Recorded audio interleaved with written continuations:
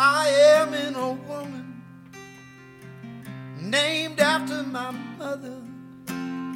My old man is another child that's grown old.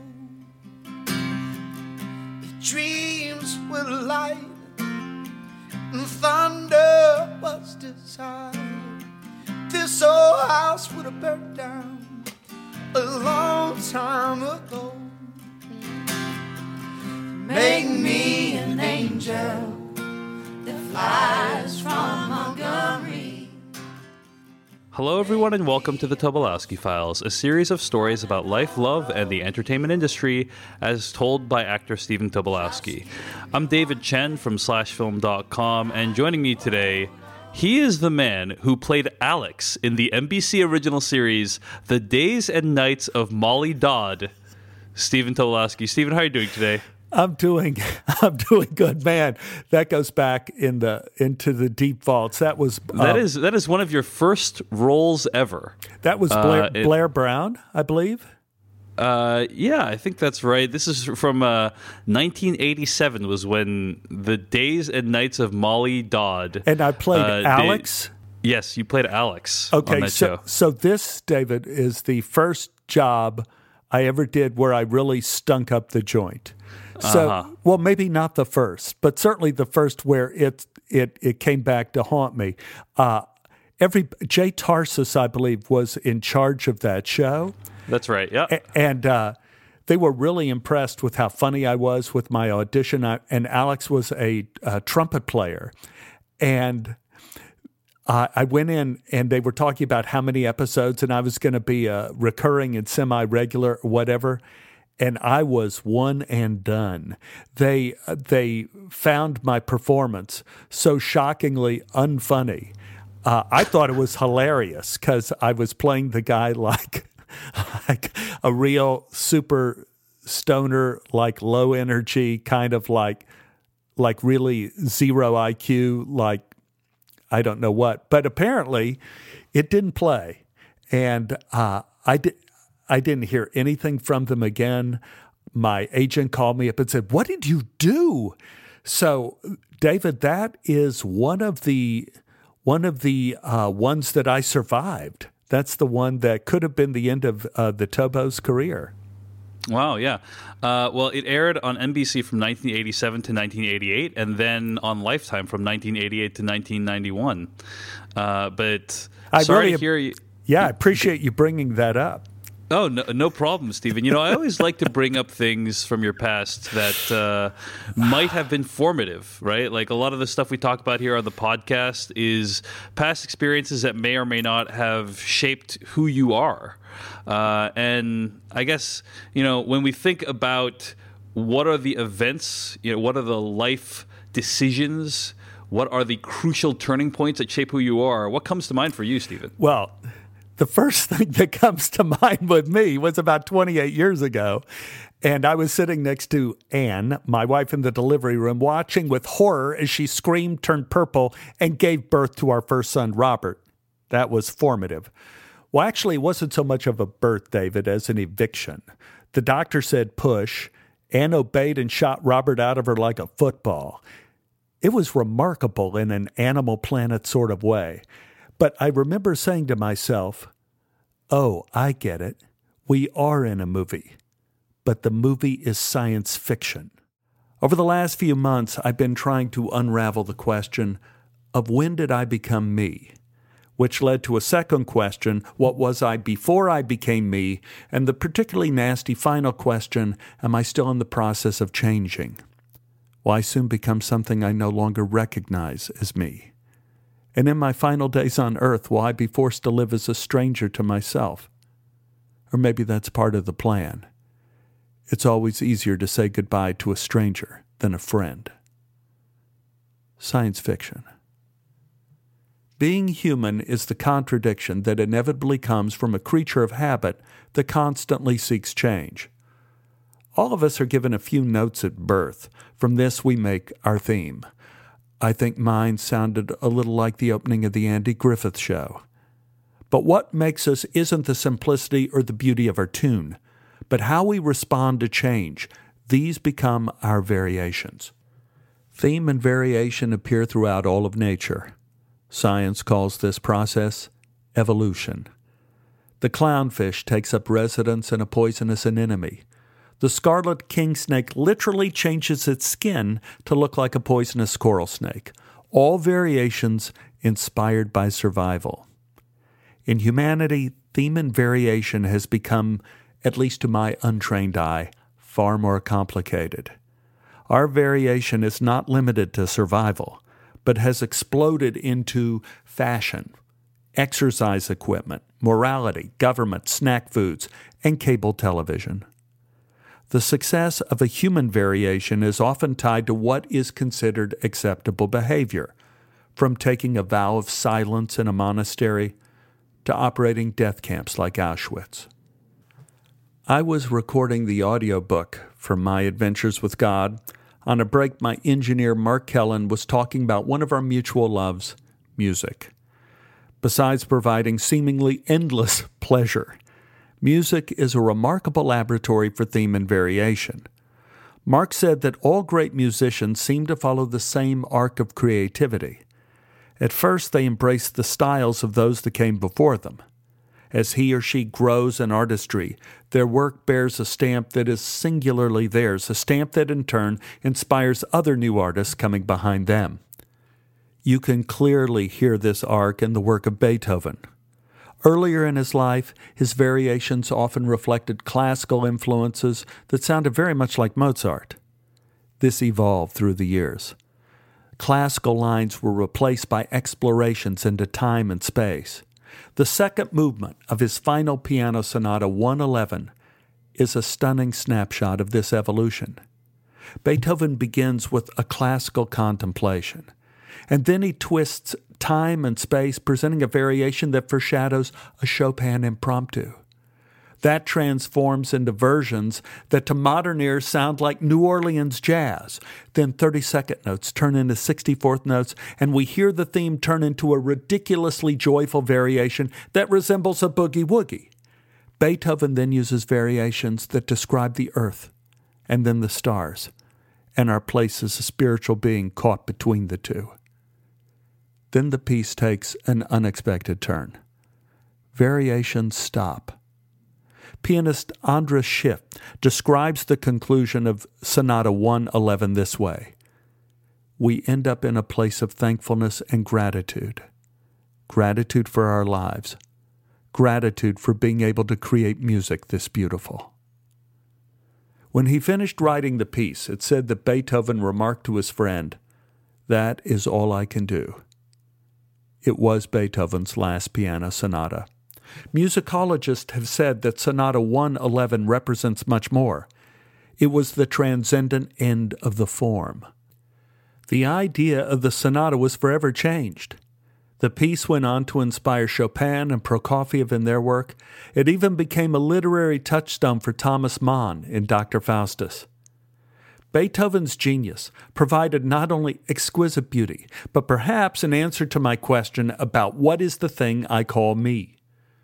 Perhaps we spend our early life finding a theme, and our future blessings and catastrophes force us into writing the variations.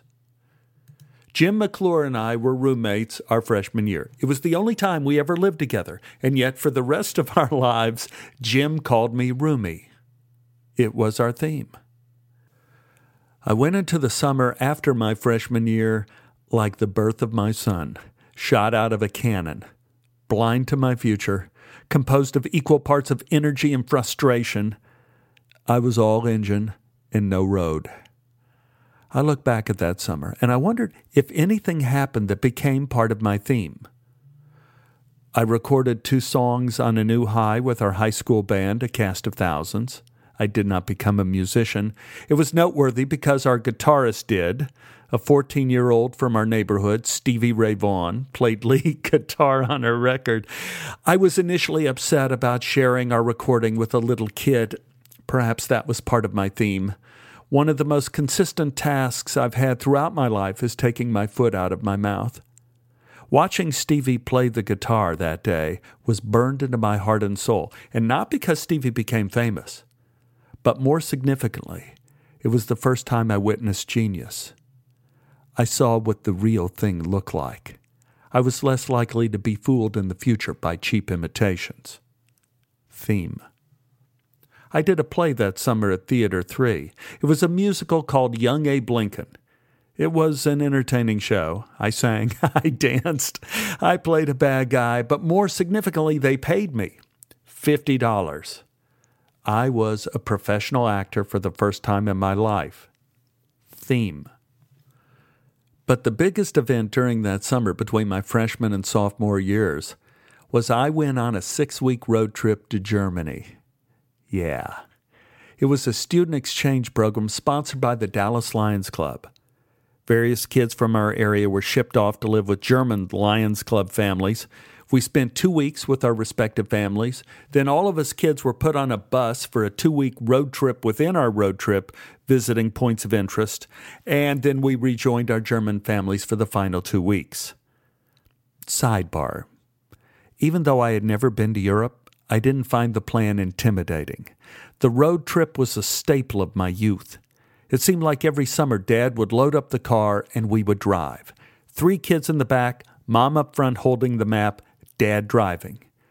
Dad always operated somewhere between suicidal and homicidal rage behind the wheel. On various trips we went to Chicago, New York, Miami, Los Angeles, and several treks to Pennsylvania to see Mom's family. There were several constants to our road trips. There were always tears. There were always attempts by Dad to swat at us in the back seat while driving 60 miles an hour down a country road in the rain. We were always out of our motel room and driving by dawn, and we almost always died several times. I remember asking Dad why we couldn't fly. Dad said it was too expensive. I didn't get it. Flying to Pennsylvania took 4 hours. Driving to Pennsylvania took 4 days. That's a lot of gas. That's 3 days of motel rooms and meals. As a historical note, I'm sure the basis for Dad's thinking was that gas only cost around 30 cents a gallon back then and was as cheap as 19 cents a gallon crossing the desert. What interested me the most about Dad's answer was that it assumes time is free. It never is. In fact, the road trip emphasizes that time has the same value no matter how you spend it. We only had 3 weeks, so 1 hour spent for a bathroom break and a cheese sandwich at a filling station somewhere in the Smoky Mountains was time-wise just as significant as seeing the Washington Monument. Getting lost in the woods of Louisiana was worth the same thing as seeing the Rockettes at Radio City. Dad may have accidentally stumbled across something quite zen in insisting on the road trip. I learned to see the finer points in long stretches of nothing. That has certainly been a part of my theme in being an actor. And if one follows the metaphor all the way home, the Tobolowsky Files has become an unexpected variation. On the trip to Germany, I was lucky. Well, all of us Texas kids were lucky. To be a member of the Lions Club in Germany, you had to be in the top 5% income bracket. In America, to be a member, you had to see the humor of putting a wet napkin on someone else's seat before they sat down. So all of us Texas kids stayed with millionaires. I got Herr Diekmann. He built parks and bridges for a living. He had 2 kids, Michael and Christian. The boys spoke English and were close to my age, so I had built-in friends. Friends that chain-smoked non-filter European cigarettes. Herr Diekmann had 2 homes, one in Bavaria and one in northern Germany. He had indoor and outdoor swimming pools and his own bowling alley in the basement. He had a chauffeur named Herr Boderman, who never spoke, and a young maid named Brigitte, who did.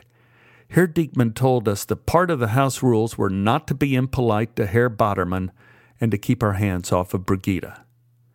Herr Diekmann collected antique books. I loved looking at them, even though they were all in German. He had friends that were richer than he was. One collected antique diamonds. He lived in a castle on top of the mountain outside of the town of Hamelin, of Pied Piper fame. This guy was so rich, he must have made Herr Diekmann feel like he sold T-shirts on the sidewalk. This guy had an Olympic-sized swimming pool indoors. He had his own lake. He had clothing stores and beauty parlors on the ground level of the castle. In case they sprung a formal dinner on you, you could run downstairs and be fitted for white tie and tails. Their 16-year-old son was a Marxist. Yeah, it figures. I guess he didn't realize that when the revolution came, he would be the first to go.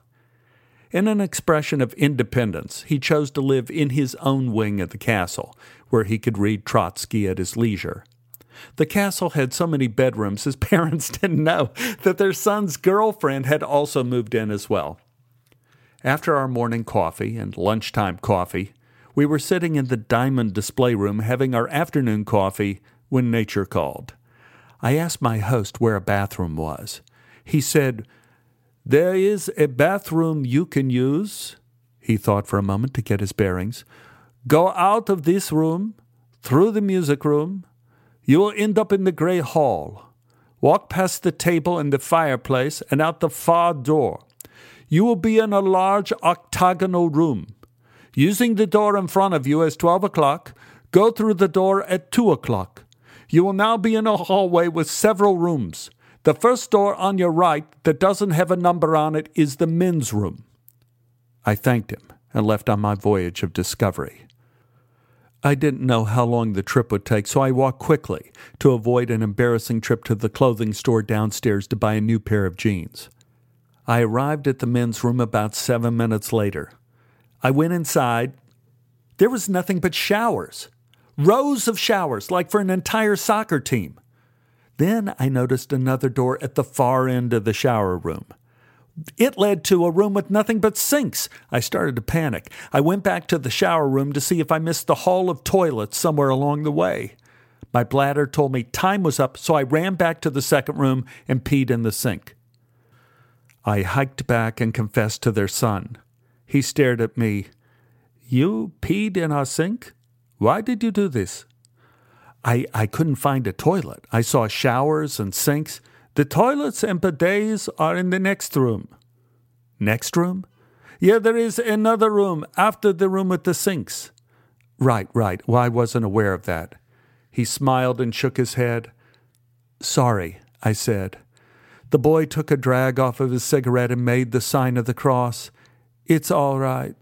You are an American. You are forgiven for everything." I wasn't proud of being the ugly American, but it serves them right. Extravagant wealth carries enormous price tags. It is an unwritten rule of the universe. If you can't go from your bedroom to the kitchen without a golf cart, someone will eventually pee in your sink. After a couple of weeks of enjoying sausages and pastries, the road trip within the road trip began. All of us young Texans gathered on board a bus with an unfortunate German chaperone. To make his job more difficult, we began singing folk songs. 500 Miles, Tom Dooley, and Kumbaya. I should mention that Kumbaya was a relatively new bus song at the time and still packed an emotional wallop, especially when we got to the part when someone is crying, Kumbaya. I recall the high points of the first part of our trip. We went to a street market and ate 3 kinds of eel. We visited Hamburg and saw prostitutes displayed in store windows. We went to Dusseldorf because it had a familiar name. We arrived in Cologne just as the Beatles' Let It Be album was released. I was tempted to buy one, but I was freaked out about how flexible album covers were in Europe and decided against it. On my way back to the hotel, I was approached by an older English gentleman. He smiled and asked me if I wanted to have a beer with him in his hotel room. He assured me it was right around the corner. I declined politely. He leaned in and whispered, "You don't know who I am, do you?" I shook my head. No, sir." "I'm George Martin. I produced the Beatles." He grinned, showing an uneven wall of yellow teeth. I could only see 2 logical possibilities. Both were upsetting. One, that he was lying, and he was using someone else's fame to slip a teenager a roofie. Or 2, he was telling the truth, and one of the most famous men in the world had to rely on his notoriety to slip a teenager a roofie. Either way, he represented the sad truth that you can't trust an Englishman on holiday. I ran back to my hotel without saying goodbye. The main event of the road trip within the road trip was visiting Berlin. This was not easy. Berlin was deep in the heart of communist East Germany. Communist dictatorships are rated on a different scale than most countries. Rather than sightseeing destinations, they're often ranked by the amount of murder it took to establish the state. It's often in the millions. To get to Berlin, we had to go through a military roadblock between East and West Germany. Our chaperone handed the proper documents to the soldiers and paid the fee for our passage. We got the okay to continue down the highway. The countryside on the way to Berlin looked just like the scenery I remembered from our car trips when I was a child, except for the barbed wire. The forests were punctuated with occasional guard towers mounted with searchlights. Our chaperone told us the woods were frequently patrolled by soldiers with dogs. After driving for over 2 hours, we arrived in West Berlin. We were going to stay 3 days. I don't remember much. The highly alcoholic German beer made most of my time a blur. I recall going to a disco and climbing into a cage above the dance floor and doing a combination of the jerk and the hitchhiker. The jerk worked well in the cage, the hitchhiker not so much. There was not enough room for arm and thumb extensions. Germans laughed and pitched pennies at me, or rather pfennigs. One night, I got into a fight with a German soldier in a bar. Yeah. We threw each other over tables. We threw chairs. People were screaming. The police were called. The soldier and I ran out of the club and fell down in the alley laughing. We became immediate drinking buddies and were the best of friends for the next 2 hours. I remember kissing a beautiful girl I didn't know in a park. She has remained one of my fondest memories of this trip. She was on our bus. She lived in a small town outside of Dallas. She spoke of how much she loved children, and no matter where life took her, she was looking forward to being a mother. She was too young to have been altered by ambition. She was a portrait of a pure passion for life, quite startling in its undiluted form.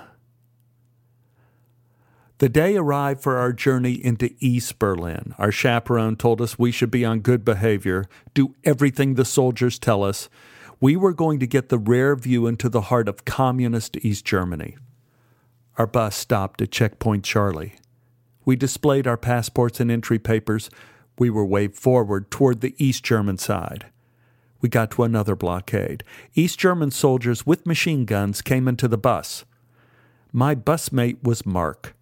Mark was 16, but he was big for his age. He was goofy, jovial, not a mean bone in his body. So I was surprised when the soldier walked past us, and Mark shouted, "Get your gun out of my face, you fucking commie!" Unfortunately, the soldier apparently spoke some English. He leveled his machine gun at Mark, then turned and leveled it at me and said, "You two, off the bus." "What?" I said. Off, schnell, both of you, hands up." We complied. We were led off of the bus and marched 20 yards away and commanded to stand against a red brick wall near their guardhouse. The soldier went into the guardhouse and talked to his commanding officer. I watched the soldier through the window as he spoke and gestured to his superior. He pointed at Mark and me through the window. The officer listened, nodded, looked at us standing against the wall. He put on his hat and came outside. The officer reminded me of Robert Shaw in From Russia with Love. He walked back and forth in front of us, checking us out, thinking. Some internal calculation was made and he spoke, "You two turn around. Hands on the wall." We did. A soldier frisked us. The officer pointed at the bus. "Take their luggage off the bus." Our chaperone came off of the bus and started speaking frantically in German to the officer. The officer calmly walked over to him and began a quiet but intense conversation. 2 soldiers pulled our luggage off of the bus and put the bags on the ground in front of us. Our chaperone became very upset and appeared to be pleading with the officer. The officer calmly held up his hand and began walking back towards us. The chaperone got on the bus, the doors closed, and the bus drove away. The officer ordered 2 soldiers to open our suitcases. The guards started combing through our baggage, pulling clothes out, tossing them on the ground, my dirty underwear, my good suit. One of the soldiers shrugged as if he was saying, "Nothing." The officer nodded and walked up to us and said, "Now we will see if you have any friends. You've been charged with violation of protocol in crossing the border. I've levied a 500-mark penalty for each of you. Your chaperone has gone to the American embassy. If your government won't pay, I guess you could take up a collection. You stay here until your fine is paid." Thunder rolled. The officer looked up at the darkening skies and smiled. "Hope they get back soon." The officer and his soldiers went back in the guardhouse as it started to rain, and continued to rain. All of our clothes, all of our mementos were soaked. Mark and I stood, hands on the wall, drenched. The soldiers kept looking out at us through the window of the guardhouse and laughing. The officer came up to the window and tapped on the glass. I looked at him. He gave me a little wave, then pulled out a flask and took a swig. Then he made a sad face at me and pretended to shiver. Then he laughed and joined his comrades. 2 hours later, our bus returned with our fine. Our chaperone ended up paying it himself on the promise he would be reimbursed. I never found out if he was. Mark and I repacked all of our things. Our bags now weighed 500 pounds, soaked with rain and mud. We dragged them back to the bus. I don't consider my trip to East Berlin to have been a waste of time. No museums or art galleries could have given me a more profound understanding of that place than the 2 hours I spent standing against the wall. When I was a young girl, I had me a cowboy. He wasn't much to look at, just a free rambling man. Now that was a long time, no matter how I tried. These dreams go by like a broken down day. My summer in Germany was the very definition of a road trip. A series of odd events strung together by a common theme. A theme I haven't visited since. I can't visit. The entire nation of East Germany doesn't exist anymore. My 6-week adventures become like a dream. You try to remember after you wake up, and as you talk about it, it makes less and less sense than it did when you were dreaming it. A fight in a bar with a German soldier. Passionately kissing a beautiful girl I didn't know in a public park. I don't recognize any of these behaviors as being me. The only part of the trip that had the slight ring of familiarity to it was almost getting ass-pounded by George Martin. As dramatic as it all was, my time in Germany has proved to be quite forgettable. Until last year. I was watching Steven Spielberg's Bridge of Spies, and near the end of that film there's a series of concurrent scenes that take place in the no-man's land between East and West Berlin. All at once my stomach knotted. I went cold. I froze the image on the screen. I jumped out of bed to get a closer look. I called out, "Anne! Anne, look! Right there!" "What?" she asked. "That is the brick wall where I stood. And there's the guardhouse." I reminded her of the story. Our bus was stopped here. Our suitcases were pulled out in the rain right about there. Now, it's true that my 1970 Checkpoint Charlie was a little different than the Checkpoint Charlie in the movie, but enough of it was there that it was there. Steven Spielberg has made many entertaining films. But for me, in Bridge of Spies, his scrupulous dedication to visual truth shows the power of art. What is gone can return. In fact, it often tells us that it has never left. It's easy to see how the past directs the future. Cause and effect. It's the engine that drives science. But we're often too busy to notice when the future gives shape to the past. This phenomenon is known by many names. Whether you call it destiny or regret, it is often the engine of art. When I got back to Texas from Germany, I almost immediately started school. First day of my sophomore year was another half-day dedicated to student orientation. Professor Heaton, wearing his blue jeans, was leading around another herd of incoming freshmen. I was reading various notices on the green room call board when I heard the whistle coming down the hall. The sounds of Sweet Georgia Brown meant one thing. Jim McClure was in the building. Sidebar. Jim's whistle was the soundtrack of his life. It always entered a room before he did. Jim was very good. You know, he could have gone pro as soon as that one professional whistler died and left a vacancy. But Jim could whistle anything. He seemed to prefer Stephen Foster songs, Earl gospel hymns, Irish and Scottish folk tunes. He often told me that he never had the talent to play the guitar or piano. He thought whistling was his God-given instrument, and I'd have to agree. His whistle always brought joy to anyone who heard it. Jim came up behind me. "Hey, Roomie!" "Hey, Jim." We hugged. "Oh, how was the summer?" he asked. "Well, I was almost machine-gunned to death in Berlin." "How did I know you were going to say that? So you get laid? Wait, let me guess. You finally realized you're a fag." "Not quite. I went to Germany with the Lions Club, and they tried to gun you down. What, were you trying to introduce them to Peter, Paul, and Mary?" "No. So where are you living this year?" "I got a one-bedroom off campus, hopefully far away from the mighty Polak. Had to get rid of all my clothes from last year. Couldn't get rid of the stench. Speaking of stench, where are you staying this year?" I joined a fraternity." Jim pretended like he was having a Red Fox heart attack. "Oh, my God! Do these people have any standards?" "Wait, scratch that question. Of course they don't. Why did you join a fraternity?" "Because they were nice guys, Jim, and none of them were in the theater department, and the room was cheap." "Aha, so now we get down to it."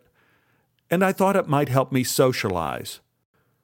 Jim laughed and then put on a faux serious expression as he put his arm around my shoulder and walked me away from the green room call board.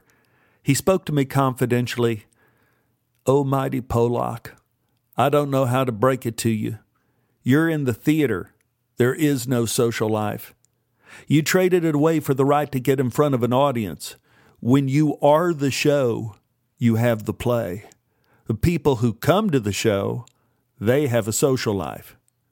See you on the boards, Roomie." Jim slapped me on the shoulder and went whistling on his way. I was happy to see Jim. I'm sure part of that was that we weren't going to be roommates anymore.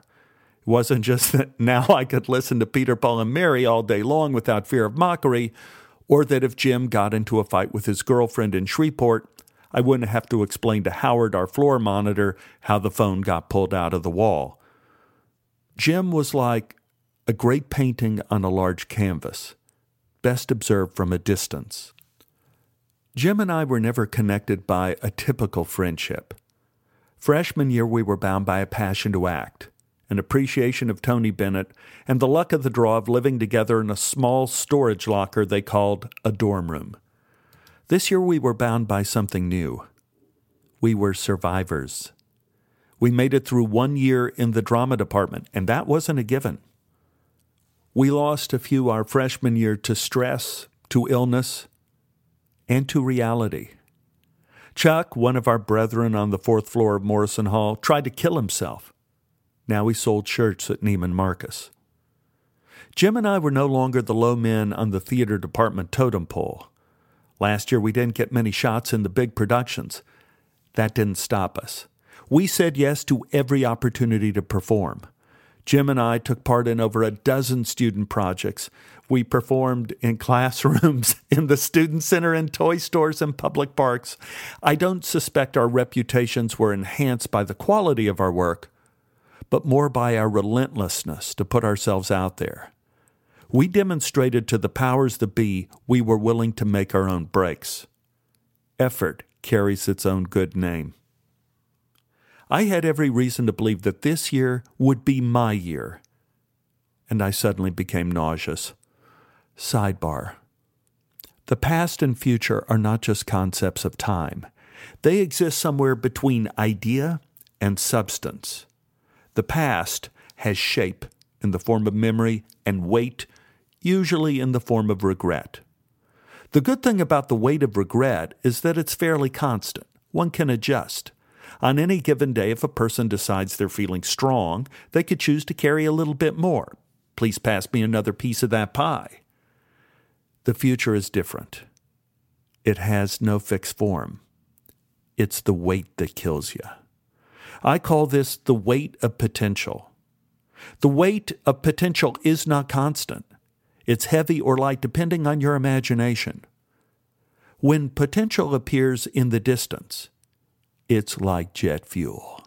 It's light as a feather. It inspires. It energizes. During these periods, I've washed my car. I've even gone to the gym. At close range, potential can paralyze. It's what makes every opening night terrifying and every audition a good reason for getting out of the business. I noticed my nausea was increasing in direct proportion to the approach of Professor Heaton and the new students. I couldn't articulate it then, but I see now that their buzzing and excited chatter was the sound of my potential at the door. They were freshmen. They weren't going to do anything but shave their legs and move sets this year. This was the time of my opportunity, and if I couldn't seize it, it was potentially the year of my utter failure. I found the weight overwhelming. I escaped up a spiral staircase into the silence of the empty Margot Jones Theater. I hiked up into the last row of seats and sat quietly, praying to whatever gods there may be to give me a chance to prove myself on this stage. My prayer was interrupted by the sound of the stage door open, close, and then footsteps. I assumed it was security to take me back downstairs, but it wasn't. It was another escapee. A girl I had never seen before walked onto the stage. She stood in a pool of light cast by a large single bulb on a stand, stage center. She never saw me in the darkness. She took a few steps, casting a giant shadow across the room. All at once she struck a pose of someone trying to regain her balance and pretended to walk on an imaginary tightrope. I watched with fascination as she reached the imaginary safety of the far side of the stage. Then she bowed to no one and ran out of the theater. In an instant, the weight of the future changed again. Later that afternoon, I asked around and found out her name was Beth. The next day, I attended my first conference hour of my sophomore year, and I applauded wildly for our new acting teacher, Joan Potter. I never saw the threat. I was unaware that in a 24-hour period, 2 women had entered my life who would change who I was, or rather, would change who I would become. At this point in time, both love and catastrophe were beyond my imagination. I could only play the notes I knew and hope for the best. In a few days, it became clear that my affection for Beth was growing at an exponential rate. I tried to sit with her at dinner. I told her jokes. I even bought a few yards of dark blue plaid fabric from a store in Snyder Plaza. I got help from Guyva McBride in the costume shop. She showed me how to work a sewing machine. And I made a cape. I presented it to Beth at dinner. She seemed to be thrilled. She tried it on and called it her raven cape. And I still didn't have the nerve to ask her out. As romance was budding, disaster was building on other fronts. It was clear that Joan Potter had marked me for extinction. It began right after I chose to do a striptease in front of the faculty and incoming freshmen at the beginning of the year. Ooh, perhaps it was influenced by my disco dancing in the go-go cage at the German nightclub. At any rate, this created the impression in the minds of some that I was not serious about the craft of acting. It wasn't long before more atrocities began appearing around the edges of my vision. Angus Bomer, the founder of the Ashland Shakespeare Festival in Oregon, was invited to the school to speak at conference hour. Footnote: the Oregon Shakespeare Festival was huge in our consciousness at this time. First, they did Shakespeare, which defined you as a serious actor. Supposedly, they did it well, which meant the festival's reputation would be imparted to you by association. But of primary importance, they hired people our age. Getting a summer job at Ashland meant more than money, status, and experience. It was one of those few jobs that promised more in the future. It was jet fuel. After the conference hour, I saw Jim whispering with some of the upperclassmen. It seemed information was being exchanged. I ran over and interrupted the conversation. "What's going on?" I asked. "Nothing," said Jim. Greg was more forthright. "Angus Bomer was going to talk to some of us about working at Ashland this summer." "Some of us?" I asked.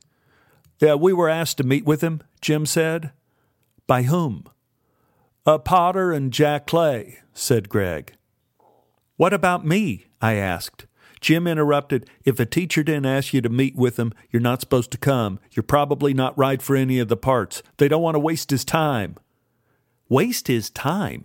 If he talks to 12 of you, he could talk to 13. It's the same amount of time.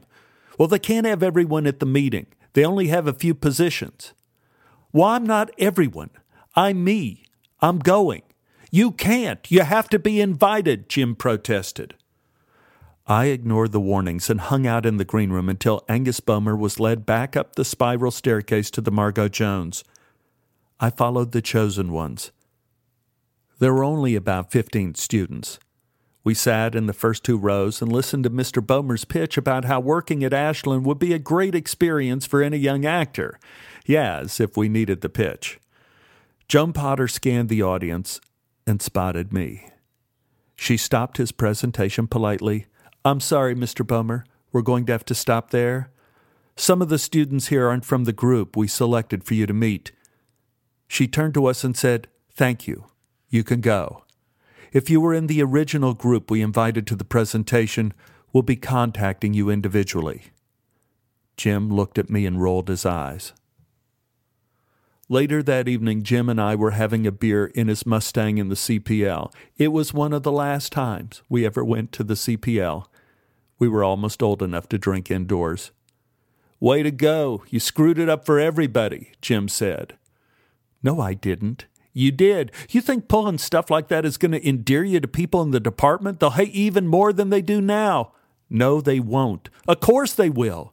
Now they just make appointments for us individually, and every time they do, they'll think of you and what an asshole you are." "Jim, what do you think I'm doing here?" Jim looked at me blankly. "Why do you think I'm sitting in your stupid car drinking beer in this stupid parking lot?" "I'm here because I am here. I came to SMU to be an actor, not to have some people who aren't actors telling me I'm not. Joan Potter is not an actor. Jack Clay is not an actor. Neither is Hopgood. If they were, they would be, but they're not. I didn't come here to sit in the green room. I didn't lie to my parents and tell them I was majoring in pre-law to sit in the green room. These people don't have the right to limit my opportunities. That's not their job. Their job is to teach and stay out of my way." Jim started laughing. "Oh my God, the mighty Pollock has arisen. I think that's the first time you ever sounded like an actor." "Oh, give me a break." No, I'm serious. I mean, you always sound like a nice guy, a good student, but now you're starting to sound like a real asshole. That's good." "Yeah, well, I still have a long way to go to sound like as big of an asshole as you." Jim graciously nodded to me. "Anything I could do to help, Rumi. I'm here to lead the way."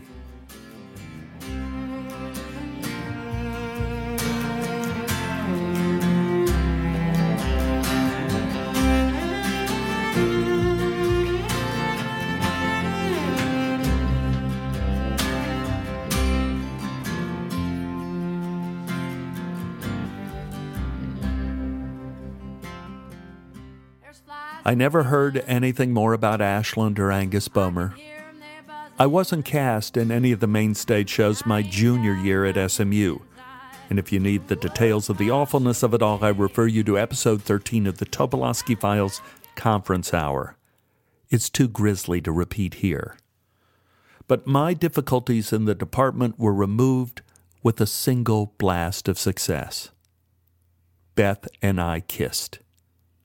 Yes, this meant I would probably be able to have more opportunities to talk to her, and then maybe we could get married. Sidebar. I've never been sure if the theme and variations of any life are the products of the notes we were born with, or the notes we pick up along the way and choose to string together. An argument could be made either way. I've always hedged my bets by trying to go to bed before midnight. That takes a lot of bad things out of the mix. It was the start of a new day.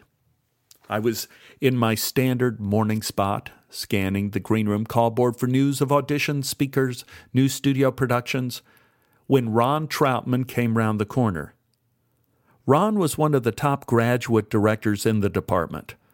Ron had a naturally joyous disposition. He was always making jokes. He had a smile for everyone, never seemed to take anything too seriously. Ron was also the only person I knew who had been a victim of polio or some similar crippling disease in childhood. I don't remember him ever using crutches, but walking was a chore. Ron's withered legs barely held him up. He had found a way to walk to classes and even climb stairs with his fragile gait, occasionally reaching out for a wall or a door frame to steady himself. Ron shuffled over to me and exploded, "Stephen, I got great news. I got a job. Hooray. I'm directing in the Catskills this summer. I can't believe it. We're doing Oscar Wilde, Shakespeare, Tennessee Williams, Edward Albee. I'm in heaven." As an actor, I had not yet developed the skills to appear to appreciate other people's good news. "Oh, that's great, Ron," I said with a bit of forced enthusiasm. Our conversation was interrupted by the sounds of Sweet Georgia Brown, the whistle, the footsteps, then the man himself. Jim joined Ron and me. "Hey, what's going on? I interrupting? Looks like party time." "Oh, Ron just got a job," I said. Jim scrunched up his face. "What job?" "Summer stock," Ron beamed. "I'm directing in Forestburg, New York." "Well, that's pretty nasty to throw in our faces, Ronnie boy," said Jim. "Huh?" said Ron. "We're your friends," said Jim. "Well, I know," said Ron. "That's why I wanted to tell you." "Yeah, so congratulations, Ingmar Bergman. We're also actors. You ever think of that?" "Well, of course I thought of that," Ron began. Jim cut him off. "You got the power now, Troutman. Why didn't you offer us a job?" Ron was dumbfounded. "Well, they're doing all the casting in New York." "Screw New York," said Jim. "Exactly," I said. "Screw 'em. You know us, Ron. You worked with us. We're not going to let you down. We're dependable." I know that, guys. It's just nothing," I said. "Look, we supported you, Ron. If you were a real friend, you should support us now. Just expecting us to give you a pat on the back? I mean, that's kind of mean." "Well, I'll ask," said Ron. "Not good enough," said Jim. "Jim's right. Not good enough." I laughed and I grabbed Ron's wrist. "Come on, Ron. We'll work for nothing. We just want a chance." Jim started laughing and grabbed Ron's other arm and pulled it in the opposite direction. "Ron, you know we're right. We're cheap, man. Just get us a job." Ron lost his footing and shouted out in alarm, "Let me go. I'm going to fall." Jim and I laughed and held on to each of Ron's arms and pulled him in different directions across the green room floor. "I can't stand up. Stop it. Stop it. I'm going to fall." "We'll let you go as soon as you give us a job, Ron." Ron started crying. "Stop. Please, stop. Give us a job, Ron. Just give us a job and we'll be friends again. Come on. We'll let you go." I laughed. Okay, I'll call Maisel. I'll call him and try to get you guys on for the summer. Just let me go, damn it." Jim and I stopped swinging Ron across the room. We held him up. We made sure he was steady. "There you go," I said. "You okay now?" "I'm going to let go," said Jim. I'm fine. Just let me go. Let me go," said Ron. We did. Ron got his balance and started to make his way out of the green room. He shouted back, "I'll call him tonight. You two are assholes. Assholes." Ron shuffled down the hallway. Jim patted me on the back. "Well done, almighty Pollock. And I think Troutman's a big enough dope to actually get us a job." Ron did.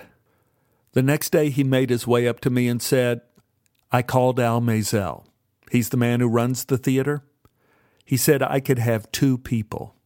If you and McClure want to come, he'll pay $10 a week plus room and board." "Oh," I hugged Ron. Ron pushed me away. Don't. Do you want the job or not? It's not much money, but with you guys there, I bet the shows will be good and we can have some fun. Yes. I said, I'll do it, Ron. I'll give you my $10. I just wanted a chance to act. Doing great plays with you directing, and we'll be in New York. Well, New York State, said Ron. Yeah, but we're closer to Broadway. Whatever. Do you want the job? Yes. Thank you. You're welcome, but you're still an asshole. I told Jim. He couldn't believe it. You're kidding. I thought it was more likely Troutman would have us arrested. So what do you think? What do I think? Roomy. It's a chance of a lifetime.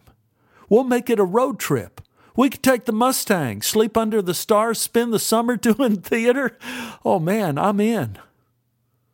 I was going to be a New York actor. Well, a New York State actor.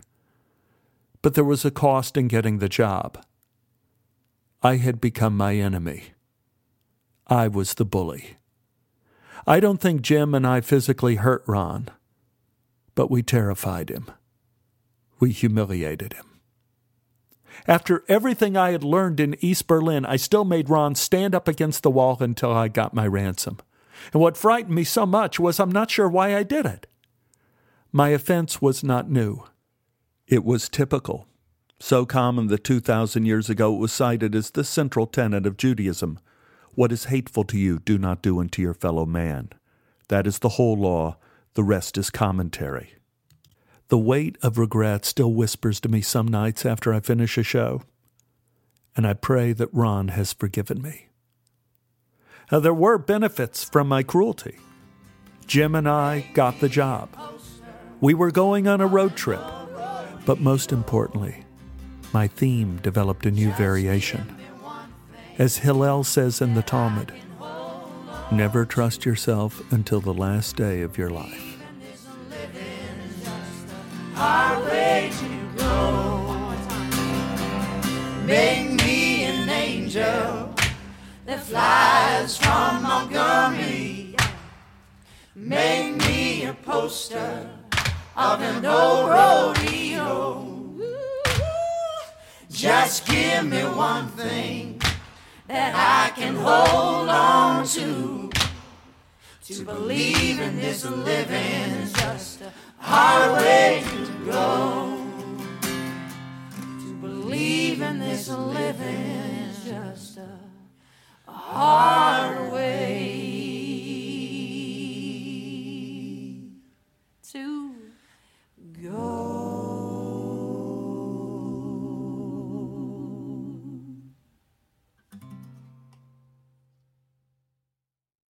That was The Road Trip, a series of stories told by actor Stephen Tobolowsky, and you're listening to the Tobolowsky Files.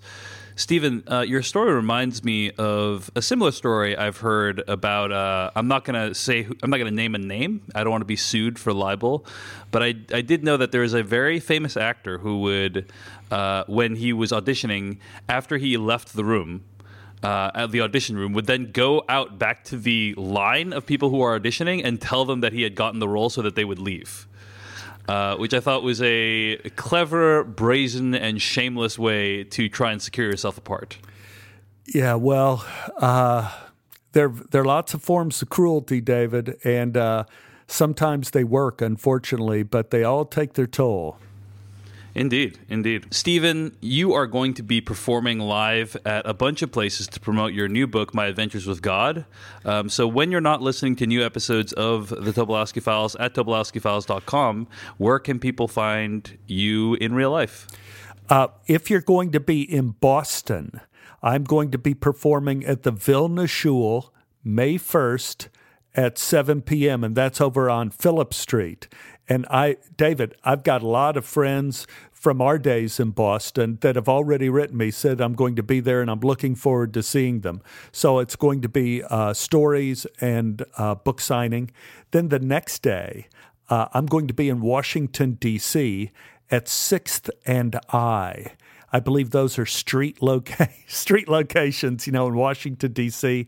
It's going to be at 7 p.m., and I'm going to do stories and a book signing. And I believe members of the Tobo family are going to be there. Like my brother's kids, I think, are going to be joining me there. Then on Thursday, May 4th, I'm going to go down the coast to Atlanta, Georgia. I'm going to be at the Marcus JCC in Atlanta at 7:30. Also going to be doing Q&A, stories, all sorts of fun things, and a book signing. And then I'm jetting back to Los Angeles on May 5th, and I'm going to be in Vroman's Bookstore, which is a big deal out here in L.A., Pasadena, California, 7 to 9 o'clock. I'm going to be telling stories, doing a book signing. So if you're in Pasadena or just in this L.A. area, come on out to Vroman's and say hello. All right. Well, that's where you can find Stephen. Find more of his dates at StephenTobolowsky.com. And thanks for listening to this week's Tobolowsky Files. We'll see you next week. Adios. These dreams go by like a broken down day. Make me an angel that flies from Montgomery. Make me a poster of an